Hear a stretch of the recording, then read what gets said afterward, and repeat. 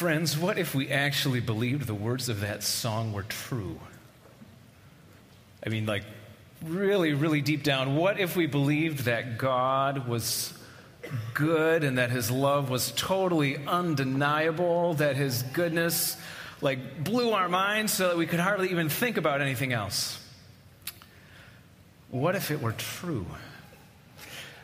We're asking a series of deep and difficult questions about God this fall at Elmhurst Christian Reformed Church. Last week, Rev led us an examination of the question, what is God really like?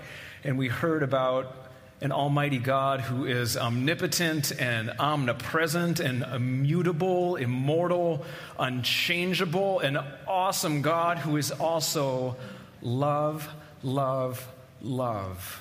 And that begs a second question. If God is that big and awesome and mysterious and incomprehensible, could a God like that be interested in a little person like me? Could the maker of the universe somehow care about a little life like yours? Before my family moved to the western suburbs of Chicago 8 years ago, we lived in a little beach town in Michigan called Ludington. Lovely place. There's only like 12,000 people there. And we were part of planting and starting a new church in that town. And most days, when I was kind of done with the ordinary part of the day's work, at the end of the afternoon or early evening, we were close enough to Lake Michigan that I would either walk a couple blocks or drive my car to a place called Stearns Park, and I would just sit there for 5 minutes, 10 minutes, 15 minutes, like whatever it took. And sitting in front of Lake Michigan, for me, does something to my spirit. It makes me feel both awe at how huge and beautiful and majestic the lake is, and it makes me feel as a person kind of appropriately humble and simple and small. And I wonder if you've ever had that feeling. Maybe at Lake Michigan, maybe in the mountains, maybe someplace else where you feel like, oh man, this scenery, it's incredible. And if somebody made this, that person must be incredible. And then also feeling this corresponding feeling of appropriate smallness. You know what I'm talking about? Awe and small, all at the same time. Lake Michigan does it for me. I'm convinced this is why some people go camping or hunting or sit in a fishing boat or, like to backpack in the mountains. Like, it's a rare place in urban life where we feel awe and small at the same time. There's a picture here that I pulled out of a little scientific article of the Milky Way.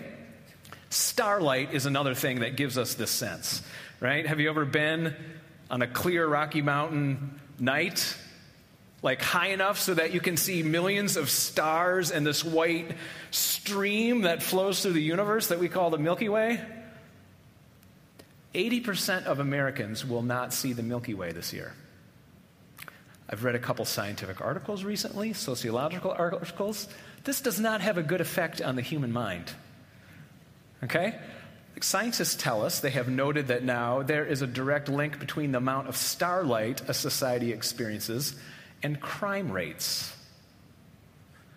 If we don't have a sense of awe in our small place in the world, it's easier for us to conclude that we are the center of the universe. And if I am at the center of the universe, why should I not do whatever I want, whenever I want to do it? God has designed us to be in awe of the majesty of his creation and also feel appropriately small. Now, we can also feel inappropriately small. We call this hopelessness or despair. I mean, this is when, like, maybe we have a bad day or it can go on for seasons where we feel like we just don't plain matter. Because there's so many people and the world is so big and just no one cares, and why does my life matter anyways? Were any of you on TV this week? Maybe a couple? Did anybody write a newspaper article about you that ended up on the front page of the Chicago Tribune this week? No? Even if they did, like a year from now or for sure 10 years from now, nobody will remember and no one will care. Like, don't feel bad. That's just how it is. There's a billion people. Most of our work happens in private and goes unnoticed. If the world is a beach, we are a tiny grain of sand on that beach. But that ought not to cause us despair. That is not the view of Christianity. That is not the view of the Bible. That is not the view I want to share with you today. What I am talking about is appropriate smallness. And this sense is beautifully and poetically expressed in Psalm 8, which we've sung, which we've read already. The Bible puts it this way: when I gaze to the skies and meditate on your creation, on the moon and the stars and all that you have made, God, I can't help but to wonder why you care about mortals, me, sons and daughters of men, specks of dust floating around the cosmos. And this is the question for us this morning. What are we mortals? Who are we? Could it be true that we are loved by the one who spun the galaxies and stars and everything into place? Could it be that he is a good, good father and cares about us personally? Now, back in January, our congregation spent 4 weeks working through a great book called Mere Christianity, and we spent 4 weeks kind of building a rational case from the evidence in the universe and from the evidence of a moral law or a sense of right and wrong that is inscribed on the human heart. A 4-step case of how it is that God is not just out there, but intimately involved in loving us. It's not watertight, but you can build a rational and philosophical case. We don't have time to do that this morning. As a different approach, I am going to share with you a number of scriptures. Usually don't do this in sermons. I'm actually going to share about 7 scriptures in a row. It's like a shotgun blast of scripture that responds to this question: could God really be interested and care about me? Now, the stakes of this question are really, really high, how we answer this question.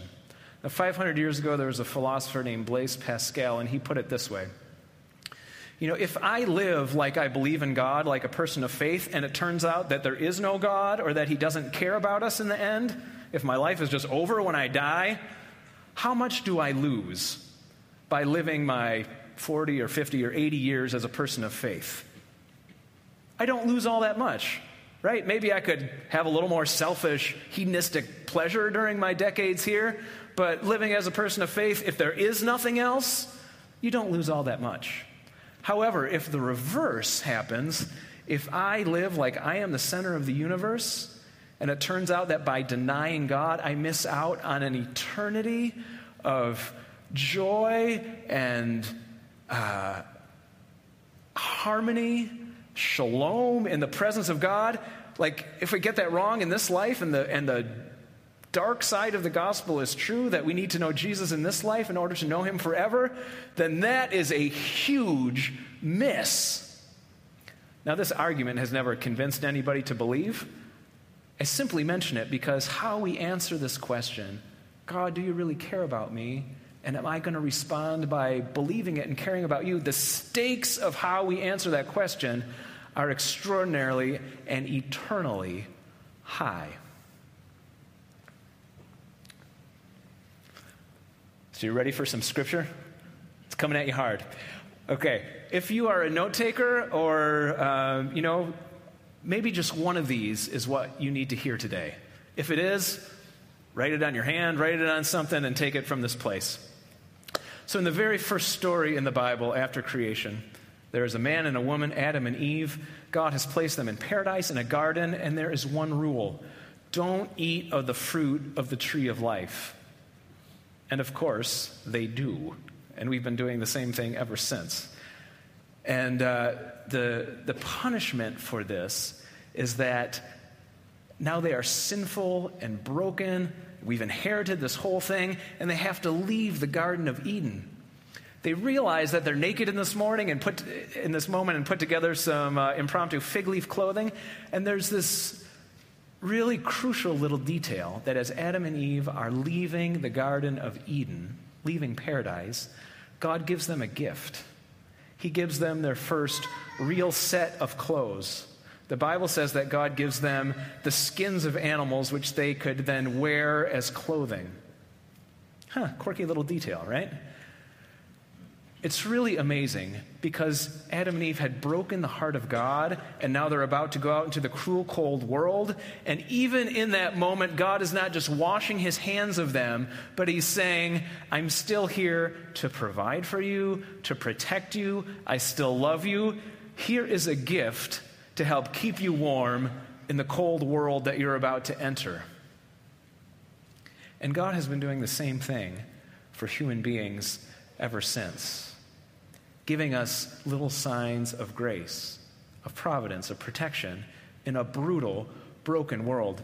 Sometimes we think that the law of God, that God is like a traffic cop, that he's waiting us for below a stop sign to speed a little bit, that God takes great pleasure in pulling us over, writing us up, kicking us in the shins, telling us you are really bad, don't do it again. Some of us really have this concept of God on a deep, deep level. This is not how the law of God works. The law of God is like a sign at the side of the road that says, caution, road ends in 1,000 feet, cliff upcoming. That is what the law of God is like. It's like a warning sign to save us from driving off the cliff that would be our life lived under our own set of rules. You hear what I'm saying? God, from the very first story in the Bible, even though we screwed everything up, is giving a kind and gracious gift to his people. Psalm 139. At our house, we read this psalm on everybody's birthday. This psalm says that you and I are fearfully and wonderfully made. It says that God created my inmost being and that I was knit together in my mother's womb. Does this sound like a God who is just up there from a distance watching us? I wonder what they're going to do next. Psalm 139 paints a picture of God who was there from the time your first cells were developing inside the uterus of your mother. Like, that's a care and attention and love that goes as deep as words can describe. Before you took your first breath, before you were conscious, before your father or mother even knew you were growing inside your mother's belly, God knew you and loved you. Psalm 56 says this, that God keeps a record of our misery and stores up our tears in a wineskin or in a bottle. I'll say it again. God stores up our tears in a bottle. Now, a huge, probably the biggest hurdle for any of us really believing that God could love us deep, deep down is that we have been hurt, we have been scarred, people have told us things that we cannot unhear, sometimes in the house that we grew up. Some of us grew up in houses where our dad or mom or a sibling told us very regularly, you're stupid. You are not worth anything. You're ugly. Why even try? There was a woman speaking here on Wednesday who said that in her house she got the message from her parents, literally, you're so ugly that we'll pay for plastic surgery when you're an adolescent if you're a really good girl.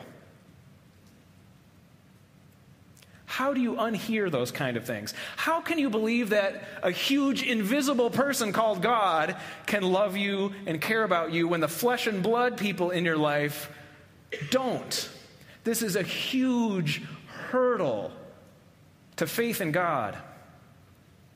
But God says this about our hurts and the things that devastated us and reduced us. God says, I am there, I was there, making a record of your misery and collecting your tears in a bottle. Why would God do that?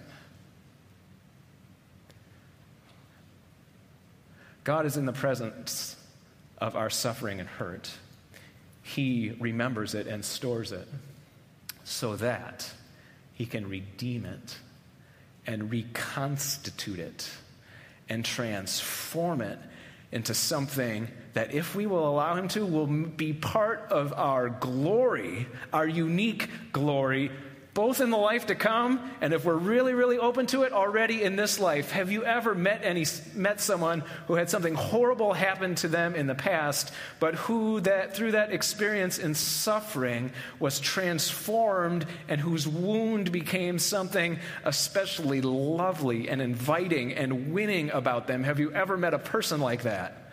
It is the grace of God that did that for that person, and it is the grace of God that can do that for you.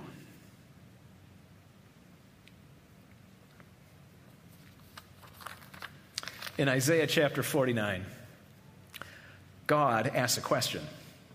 Can a mother forget her child? No. But then God says, even if a mother could forget her child, people, I will never forget you. See, I have engraved your name on the palm of my hand. Now, sometimes I write stuff on my hands, like usually in Sharpie, like whatever I'm about to forget to do later in the day. God's not talking about that kind of superficial keeping track of. God is talking about like engraving your name on the palm of his hand, so that every time God opens his hand to provide something or share something, he thinks, oh yeah, I love Lisa. Every time God opens his hand in blessing toward the world, he thinks, oh yeah, Mike, he's my favorite. Now, would it be possible for you to think, this sounds very unhumble, I am God's favorite? Can I say this about myself? Like with a clean conscience, I am God's favorite, without diminishing you? I mean, this is one of the remarkable things, that God is eternal.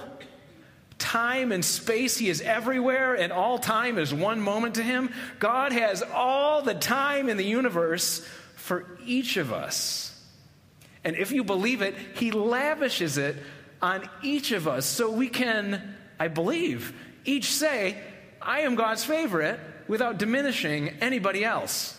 It's like if you lie on the beach under a Florida sun and you soak up the rays, you are in no way detracting from the suntanning experience of anyone else on that beach. You know what I'm saying? Because there's enough sunlight to go around. It is like this, but infinitely more with the love of God. There is so much that as much as you can soak in, there's an infinite supply, so you don't diminish anybody else's experience of the love of God. If you'll believe it, this morning, you are God's favorite. Except that I am.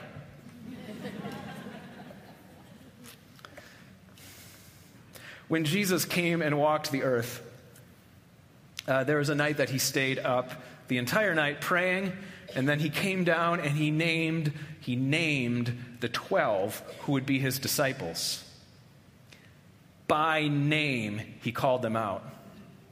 Many of them he gave nicknames as well. These two brothers, James and John, became known as the Sons of Thunder. This is what Jesus called him, a.k.a. the Loudmouth Brothers. I like to think that ever since then, we are Jesus' disciples, and he names us in the waters of baptism the very same way that he named those first 12 when he stayed up all night praying. Can you imagine that when you came to Christ, it was Jesus saying, Jim? It was Jesus saying, Beth. That's how you got in. It wasn't you. It's because Jesus called your name. Maybe he was just looking at his hand. There it is. There you are. After Jesus rose from the dead, at the end of the Gospel of John, Jesus names another disciple, female disciple, and he says her name, Mary. And in that moment, the whole universe changes for her. Because in hearing the voice of the Master, she realizes he's alive. And she realizes If he's alive, it's okay. And she realizes, if he's alive, he still loves me. If he's alive, everything is going to work out. Friends, can you imagine that Jesus Christ, even today, is speaking your name in that kind of way? Because he is, if by faith you can believe it. Jesus in the throne room of heaven is saying, Mac. Jesus in the throne room of heaven is saying, Lori. And if you can just hear a tiny whisper of that, it will reorient our perspective in the whole universe so that we can believe not just in our head or the words just come out of our mouth, but deep down in our soul that it's all going to be okay. I want to share a final bit of scripture with you. It's a little paradox, actually, and it is these two phrases. That it is true that we are both in Christ and that Christ is in us. We're a little more comfortable, I think, speaking about being in Christ. When we are baptized into the body of Christ, the church. We are all members of a great big body. We are in Christ. But Scripture also talks about how Christ is in us, both in the church as a whole, but Christ is in you. Does God love us personally? He loves us so much that he is inside of you.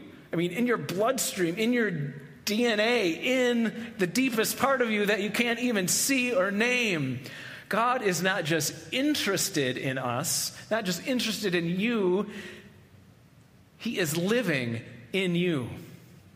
The Apostle Paul says, I have been crucified with Christ. It is no longer I who live, but Christ who lives inside of me. He also says to the Colossians, put your faith in Christ, Christ who is in you, who is the hope of glory. And to the Corinthian church who are driving the Apostle Paul nuts, who are very much like us in so many ways, the Apostle Paul writes about the difference that Christ being in us makes. He says, do you not realize that Christ Jesus, people, is in you?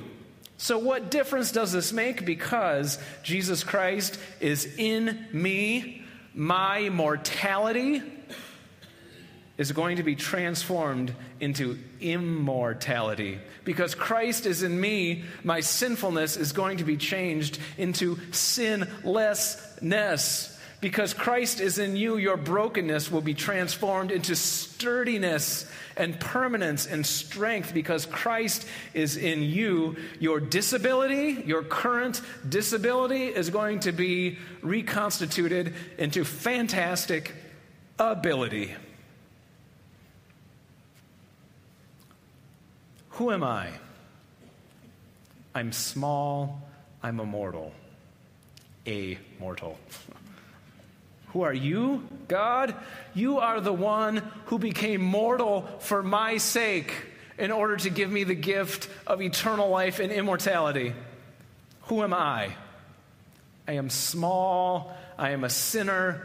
Who are you?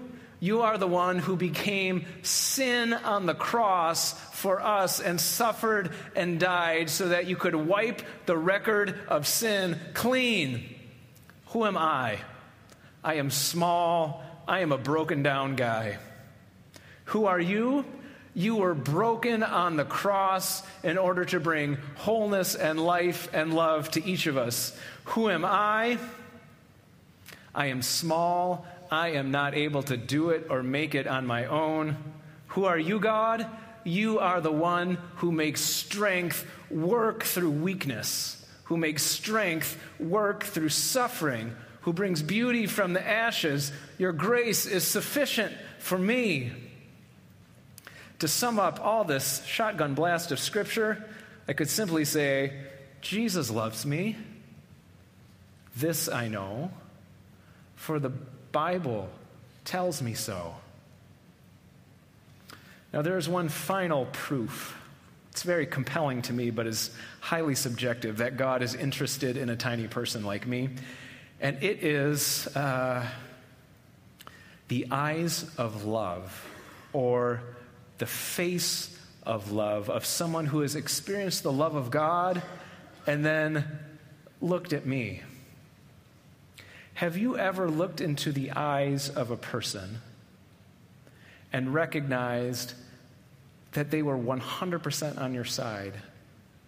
That they cared about you so much that their only agenda in being with you and being present with you and looking at you in that moment was to love you? I hope you've had that experience. Not all of us have. There's a Roman Catholic person, Father Raniero Cantalamessa, that I like to read from time to time. He had this experience recently on a train. I mean, he's dressed up like a Roman Catholic father, right? Everybody knows what job he has. He's sitting on a train, and a woman comes up to him and says, this is an unbelieving woman, "Father, I've been watching you on this train ride, and your face, it compels me to believe that God loves me." Have you ever seen a person's face like that? I mean, a person who was shining with the kindness of being loved by God so that the reflection of that bright sun found you in its light. Wouldn't it be awesome if we scattered around Chicago and the western suburbs this week and our faces, because of our faith in God, reflected that kind of love? If when we had a work conversation, we looked people, not creepily, but, so truly and yet deeply in the eye that they knew there was something behind it.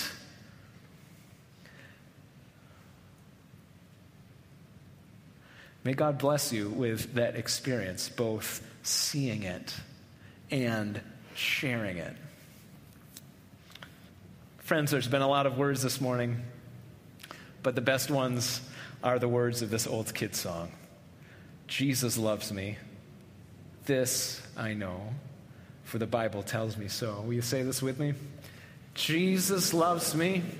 This I know, for the Bible tells me so. Amen. Will you pray with me? Lord, thank you that you are not just up in heaven watching from a distance. Thank you for coming near to us in Jesus Christ.